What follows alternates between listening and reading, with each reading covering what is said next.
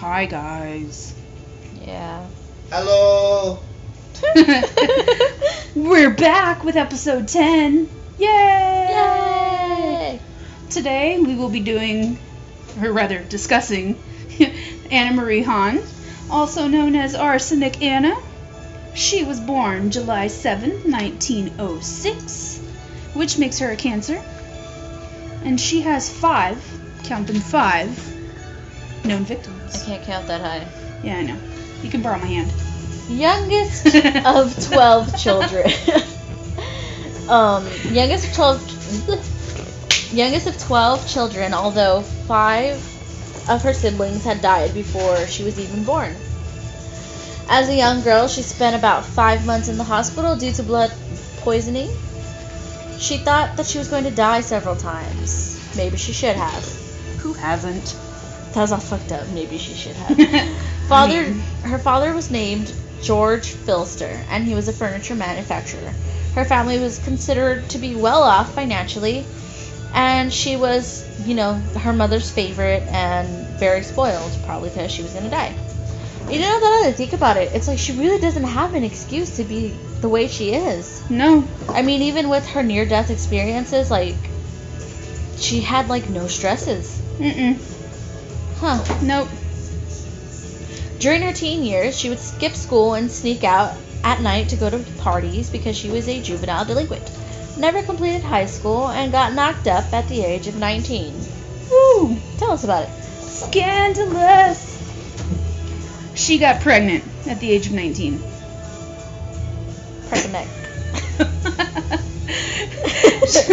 Her son was named Oscar. With a K. Because, Germans. And she claims the father was a Dr. Max Machecki, a well-known cancer researcher, but nobody can find any records on him. So pretty sure she was lying. And nobody knows who Oscar's real father is. Poor guy. Boo-hoo. Wah. And because of this scandal, Anna was sent to the U.S. to stay with her relatives, Max and Anna Doschel, in Cincinnati, Ohio. And she had to leave her son behind. Aw. Yeah. He's probably better off with him, though. Probably. So, shortly after she got to the U.S., she befriended a Charles Oswald, who was 71 at the time. And some people say that she moved in with a retired banker to be his in-home nurse in 1929. Apparently this guy is in love with her or whatever, and she tells him that one day she's going to marry him. And then she begins stealing his monies. Dun dun dun. The hoe. The very next year, she met fellow German immigrant Philip Hahn and decides to, just marry him instead. They returned to Germany to get Oscar and bring him back to the U.S. Again, Oscar with a K. That same year, she received shares of Union Gas and Electric from Oswald, along with a nice little check of $700 from his bank account to hers, although he denied ever giving it to her. I believe that old man. Maybe he just forgot because he was old. Nah, I believe him. Yeah. I mean, if somebody was like, I'm gonna marry you, and they fucking took off with some random German dude, would you give them anywhere? No. I don't know. In 1935, Oswald dies and leaves all of his assets to Anna Marie, but she had already stolen everything, so yeah. Not much to receive there. And unfortunately is not even a suspect in his murder. Lame. Right. Well, I mean, good for him, but lame for us? Anna and Philip had 2 delicatessens. Ooh, fancy. That they ran. But, Anna was like, oh, this is too much work. Oh my god. I have to do things. So she was like, arson is the answer.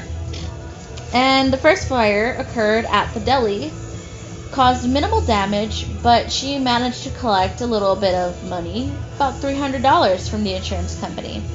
The second and third fires were a little more risky since they were at their residence. Ooh. One on June 2nd, 1935, and one on May 20th, 1936.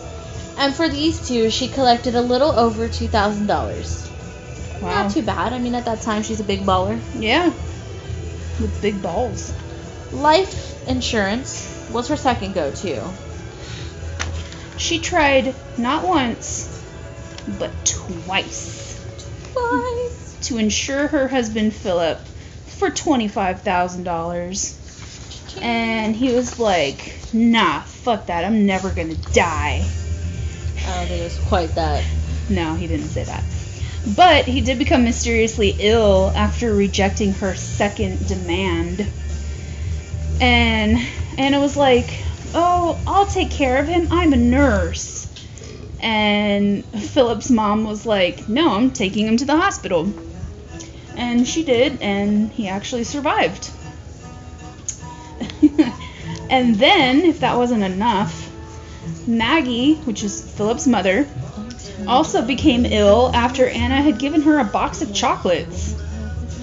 And so Philip was like, yeah, I'm out. And they separated shortly after he left the hospital. Good thing for him. Yeah. So. Aggressively trying out here, huh? Yeah. Anna then began offering her services as a live-in nurse, despite the fact that she's a mother faker. She had no experience in that field whatsoever. So she would find and befriend older men in the German community. She apparently did this in an attempt to support her gambling habit. I don't know if it was, betting on how long the other old men would live, dogs, horses, rabbits, what have you. Rabbit racing. Ernest K. was her first client, and he seemed rather healthy despite the fact that he was old as shit. So he died May 6, 1933, shortly after Anna befriended him. Ernest left her a house in his will. A house. Who the fuck leaves their nurse a house? Ernest. Ugh, damn you, Ernest. Nasty old motherfuckers. The house's ground floor was occupied by a doctor's office, so it worked out for Anna because she would go there, hit up on the old people, steal some prescription pads, and keep her medicine flow for her little shanty business there. Shanty. But his death. Ooh. Tell us about his death. His death was actually ruled to be caused by throat cancer. He was cremated, and his ashes were given to Anna. Strange. On to her next victim, Albert P. He died on March 27, 1936, at the age of 72, just after Anna began caring for him. Who'da thunk it? During a search of Anna's home, the investigators found an IOU note of money she apparently borrowed from Albert. When the investigators followed up on this, they were informed by relatives that Albert had died and he had been ill for an extended period of time. They also found out from relatives that at least $4,000 was missing from his estate. Damn. Jacob Wagner. 78. Jacob Wagner. No, I know. Oh. I laughed. Jacob Wagner, 78. He died on June 3rd, 1937. And he left $17,000 cash to what he said was his beloved niece, Anna. Call shenanigans. Yeah. Funny thing is, his will was written in English. And Jacob could not write in English. He only knew German. And handwriting experts would later confirm that Anna wrote herself into the will. Probably wrote the entire will herself. I'm sure. His heart disease was originally listed as the cause of death, but later autopsy found that He had enough arsenic in him to kill 4 men. Not 1. Not 2. Not 3. What a fucking lad. But 4. All I heard was butt lad, and it made me laugh. George Gesellman Gesellman. died on July 6, 1937. And before his death, she just happened to receive another $15,000. Wow. He was killed via croton oil. Don't know what the hell that is, but apparently it's a general household remedy used during the turn of the century. In large doses, it can cause an intense burning pain in the mouth, throat, and abdomen. Excessive salivation, vomiting, and diarrhea with tenseness and passage of blood. George Obendorfer died August 1st, 1937. Anna convinced him to travel to Colorado Springs, Colorado with herself and her son to supposedly visit a ranch that Anna owned, which she actually didn't. Hashtag liar. Yeah. Police say he died in agony just as Mrs. Hahn had bent over his deathbed inquiring his name, professing she did not know the man. So she took the opportunity to drain his bank account, collecting $5,000. She also stole diamonds from the hotel owner while they were tending to Obendorfer. Her own son testified against her at the trial, stating that his mother and Obendorfer traveled with him by train from Cincinnati together, and that he had begun to get sick en route. The autopsy revealed high levels of arsenic in Obendorfer's body. Anyways. Okay. Any hoodles, we are moving on. Oh, toodles. So Olive Kohler, they can't see me doing that. Why do I always do that? They can't see you air quoting, dude. Okay. Old lady. Ollie Kohler. She was an elderly woman that lived in the same apartment building as Wagner. And she decided to befriend the woman. And on at least 2 occasions, at least, she brought her an ice cream cone as a treat. Aww.